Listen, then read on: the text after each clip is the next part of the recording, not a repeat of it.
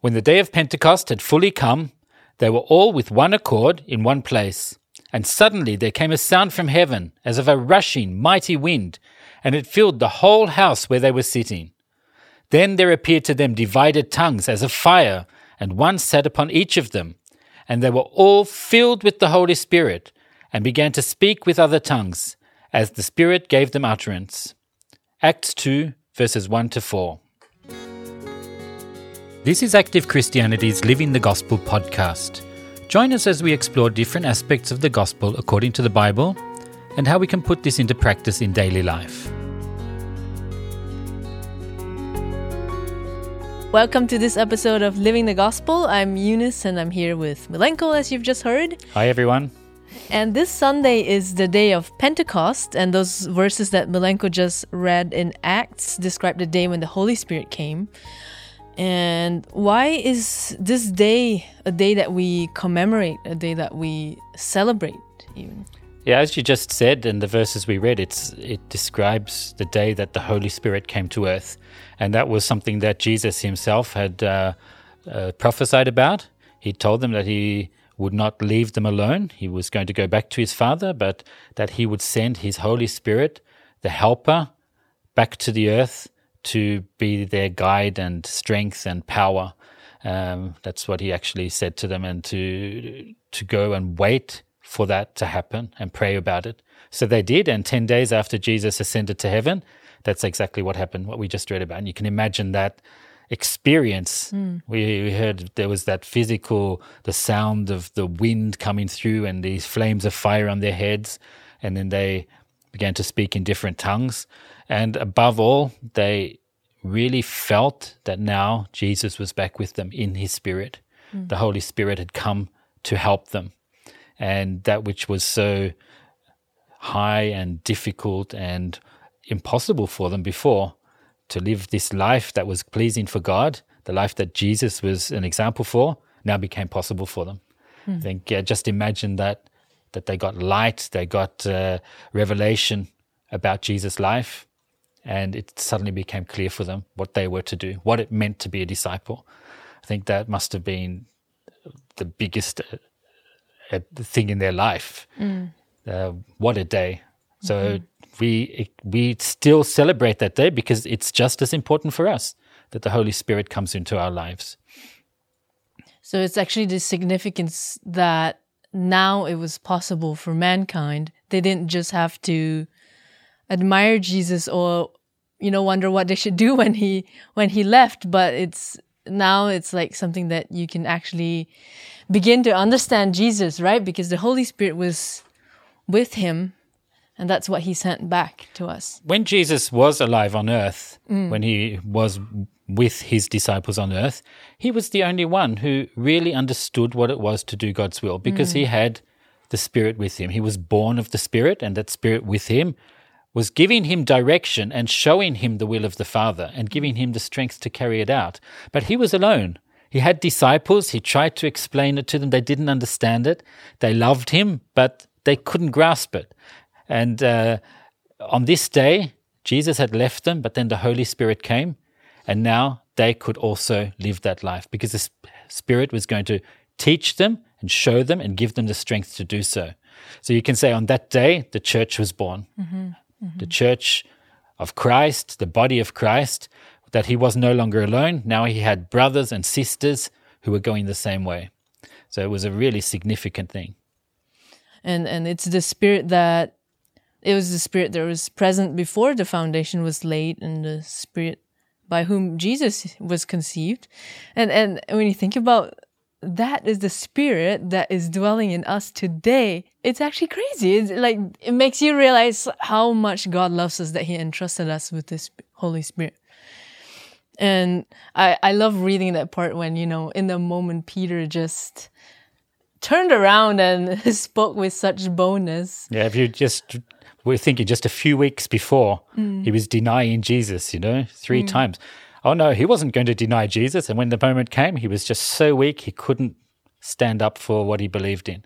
I think we all can identify with that. Right. I mean, we all have these different things. But when he got the Spirit, then things changed. He went out in the street and he preached. And that day, 3,000 people were converted and became Christians. The first church, 3,000 people in one day, just because of the words he and the others spoke. It's amazing. And when you read what he writes there, what conviction, what power, that was what the Spirit gave him there and then. He got revelation and he spoke it with boldness. And he knew that it was the truth too, without a doubt. That's why he could speak so clearly the way he did. And then we read that he went on to live that life as well. It wasn't just words, it wasn't just theory, he lived it. And that was the power he got through the Spirit. Yeah, and we can see from Peter and many different examples in the Bible and also in daily life, the difference the Holy Spirit makes in those he feels is immeasurable. And one word we can associate with receiving the Holy Spirit is power, right? And we talked a little bit about receiving power to witness, receiving power to know the truth and speaking it. But what more is this power for? Because, you can kind of rejoice in that power, right? But then when life starts happening, then you need power for different things. Yeah, and what is that power? We could just read that what it says there in Acts 1, verse 8. They're Jesus' words. When he talked about this, he said, "But you shall receive power when the Holy Spirit has come upon you, and you shall be witnesses to me in Jerusalem and in all Judea and Samaria and to the end of the earth." Quite powerful words. And you're thinking, as you said, what is that power? Like, is it just a feeling of strength and that I feel invincible, I can go out and tackle the world? The thing is that power is the power that is in God, the power that was in Jesus, which was firstly and foremostly what it's written about Jesus. He came to destroy the works of the devil. That power, it was power to carry out God's will. And I was thinking about this, about witnessing, because it's one thing about going out and speaking. That's, of course, witnessing. But a witness isn't only one who does it in word, but also in deed. And actions speak louder than words. Right. And if you read, for example, what Paul writes to Timothy in 1 Timothy 4, verse 12, here he really shows what it's like to be a witness. And if you think about it, why we really need strength. In 1 Timothy 4, verse 12, "Let no one despise your youth, but be an example to the believers in word, in conduct, in love, in spirit, in faith, in purity." Imagine that being your witness, that you're an example, not to just anyone, but to the believers, like even to people who are also following Jesus, that you can be an example for them in all those things, in word, in purity, in faith, and so on. And to do that, I need strength, because that's not what I'm like by nature, right? Yeah. And it's, you can't say that you're a witness if you're bitter or angry or disappointed or discouraged and walk around acting that out. Then you're not being a witness at all, no matter how much you say, I'm a Christian and Jesus died for me and so on. But if you think about it, if I'm tempted to those things, which we all are, and then I turn around and instead of acting out my bitterness and my disappointment and my discouragement, I follow Jesus' footsteps, do what he says, take up my cross, deny myself, and instead show love and long sufferings and forbearance and courage. That shows that power. How do I get that? That's through the Holy Spirit. I can't do that in myself. That's what the power is for.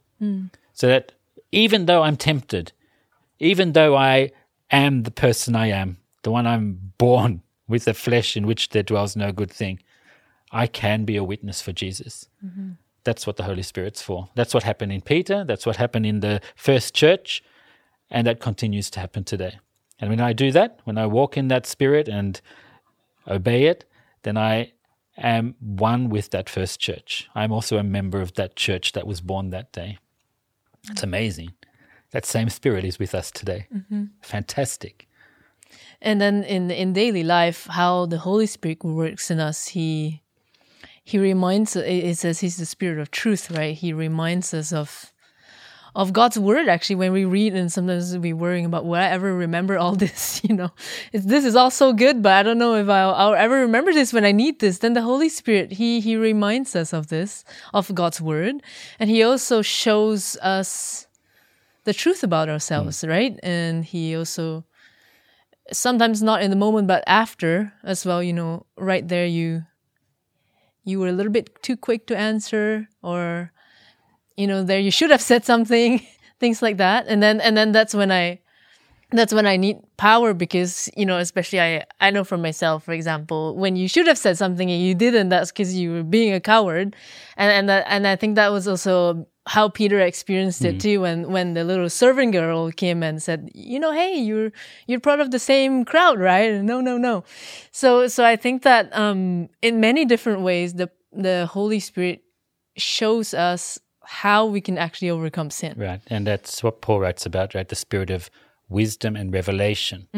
And revelation, that's revelation in the Word of God, revelation that I can read it and understand it, that it speaks to me, and it's revelation about myself, as you just said. And when those two things come together, then I have not only light about myself, the Spirit of truth tells me the truth about myself, but He's also given me a way. He's revealed a way for me to come out of it. And not only that, He also gives me the power to carry it through. Yeah. So, what more do you need? So I see the sin in myself, I see the reaction, then I get power to deny it, give it up, go the opposite way, and then I'm living the life of Jesus. So without the Spirit, that's impossible. And you can really actually feel like you're a slave of sin. I think that's how Peter had it too. When we go back to that example, he wanted to, be bold and confess that he was Jesus' disciple, but he couldn't. He was a slave of his own sin, his own cowardice, for example. But Paul writes very clearly about that in Romans 8, and he writes about what happens when we receive the Holy Spirit for someone who's in that situation. Romans 8, verse 12. Therefore, brethren, we are debtors not to the flesh to live according to the flesh. For if you live according to the flesh, you will die. But if by the Spirit you put to death the deeds of the body, you will live. For as many as are led by the Spirit of God, these are sons of God. These are really liberating words. We're no longer debtors to our flesh. When a demand comes up, you just have to do it. You just have to do it. Then you're a slave of that. We are no longer a slave. We don't owe the flesh, we don't owe Satan, we don't owe sin anything. When the flesh comes with its demands, I can say no. And in the power of the Spirit, it says here, if through the Spirit you put to death the deeds of the body. So it's something I do, but I do it by the Spirit, so by that power. And then what am I then? Then I'm a son of God. So Jesus was the Son of God, and I can be His brother. I'm also a son of God. It's so liberating. I don't have to live according to my flesh. No matter how much my flesh demands and screams and kicks, I can say no through the power of the Spirit. I couldn't do that before. No. I mean, we all know that. We all sinned. We all know how hard it is to deny ourselves, maybe to a point, and then you have to give in again. You just snap somewhere. But now, through the Spirit, I can live that victorious life. And it's a progression, right? It's not like absolutely the first day and all of a sudden you overcome all sin. But it says if you live in the Spirit, let us also walk in the Spirit. And it really is a walk. I remember this verse was really powerful for me, especially in the beginning. Walk in the Spirit, and then you know that when you walk, sometimes you fall. But then to keep going, to keep walking in the Spirit, the little that I understand, I walk. That was really, really good for me to remember. The little that I understand, I walk, and then I walk a little bit more. And then you sense also God's good pleasure over your life when you do that. You sense that you're doing the right thing. And if you think about it, what we've been promised eternal life. And Peter actually goes so far to say that we become partakers of divine nature, which is eternal life, which means a fullness of goodness, a fullness of blessing, which is in God's nature. And you think where you are today, and that you're going to come to that, and that has to happen in this lifetime. Yeah. And Paul actually writes about the Holy Spirit being a seal of our inheritance, like a guarantee for our inheritance. And that's the thing, that where I am now is not where I'm going to end up.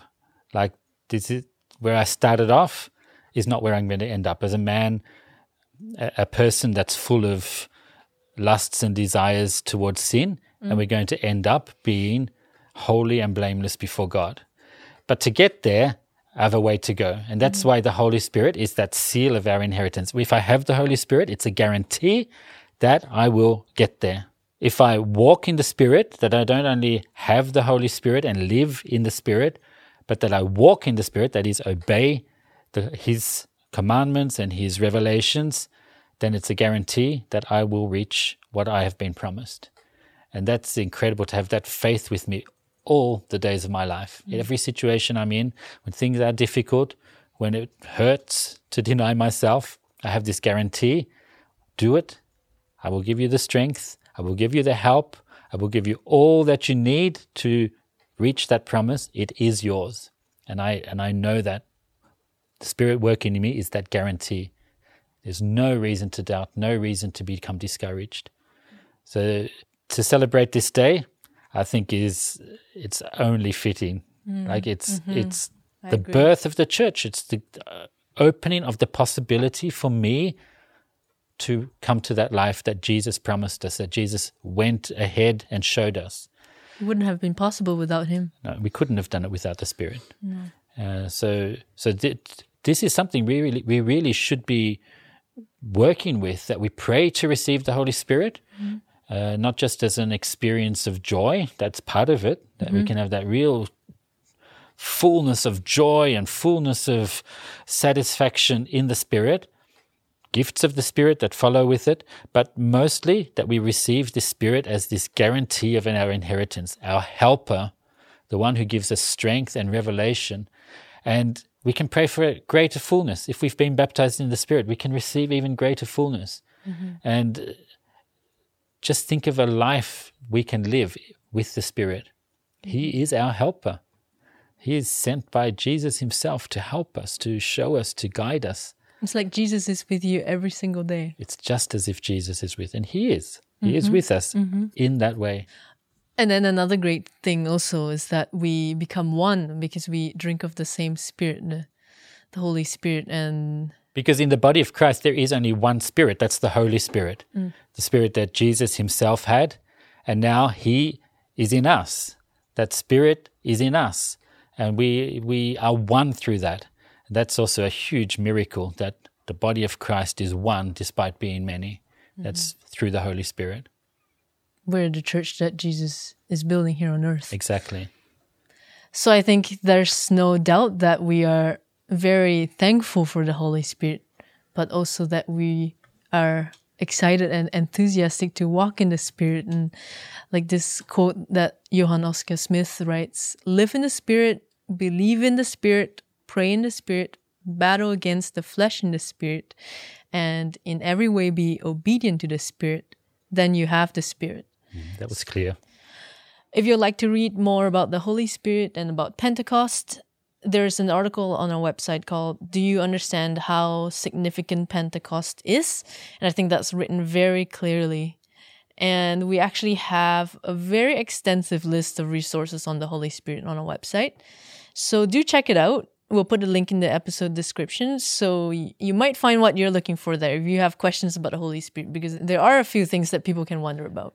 And we've also recently added an animation video to our YouTube series on Bible Words Explained about the Holy Spirit. It's very short, to the point, and I think you'll probably enjoy it. So go and check it out there. Thank you for joining us today, and have a good Pentecost. Have a good Pentecost. Really let this same Spirit that was in the disciples on that first Pentecost be in you. Just think about that mighty rushing wind and those flames. Maybe not what we'll experience physically, but we can experience it in our hearts and in our own spirits, that we really are ignited for this, that the Spirit comes to us like this wind and starts blowing in our lives, that there's transformation and change. I really hope this for you all and for myself, and have a very good Pentecost weekend.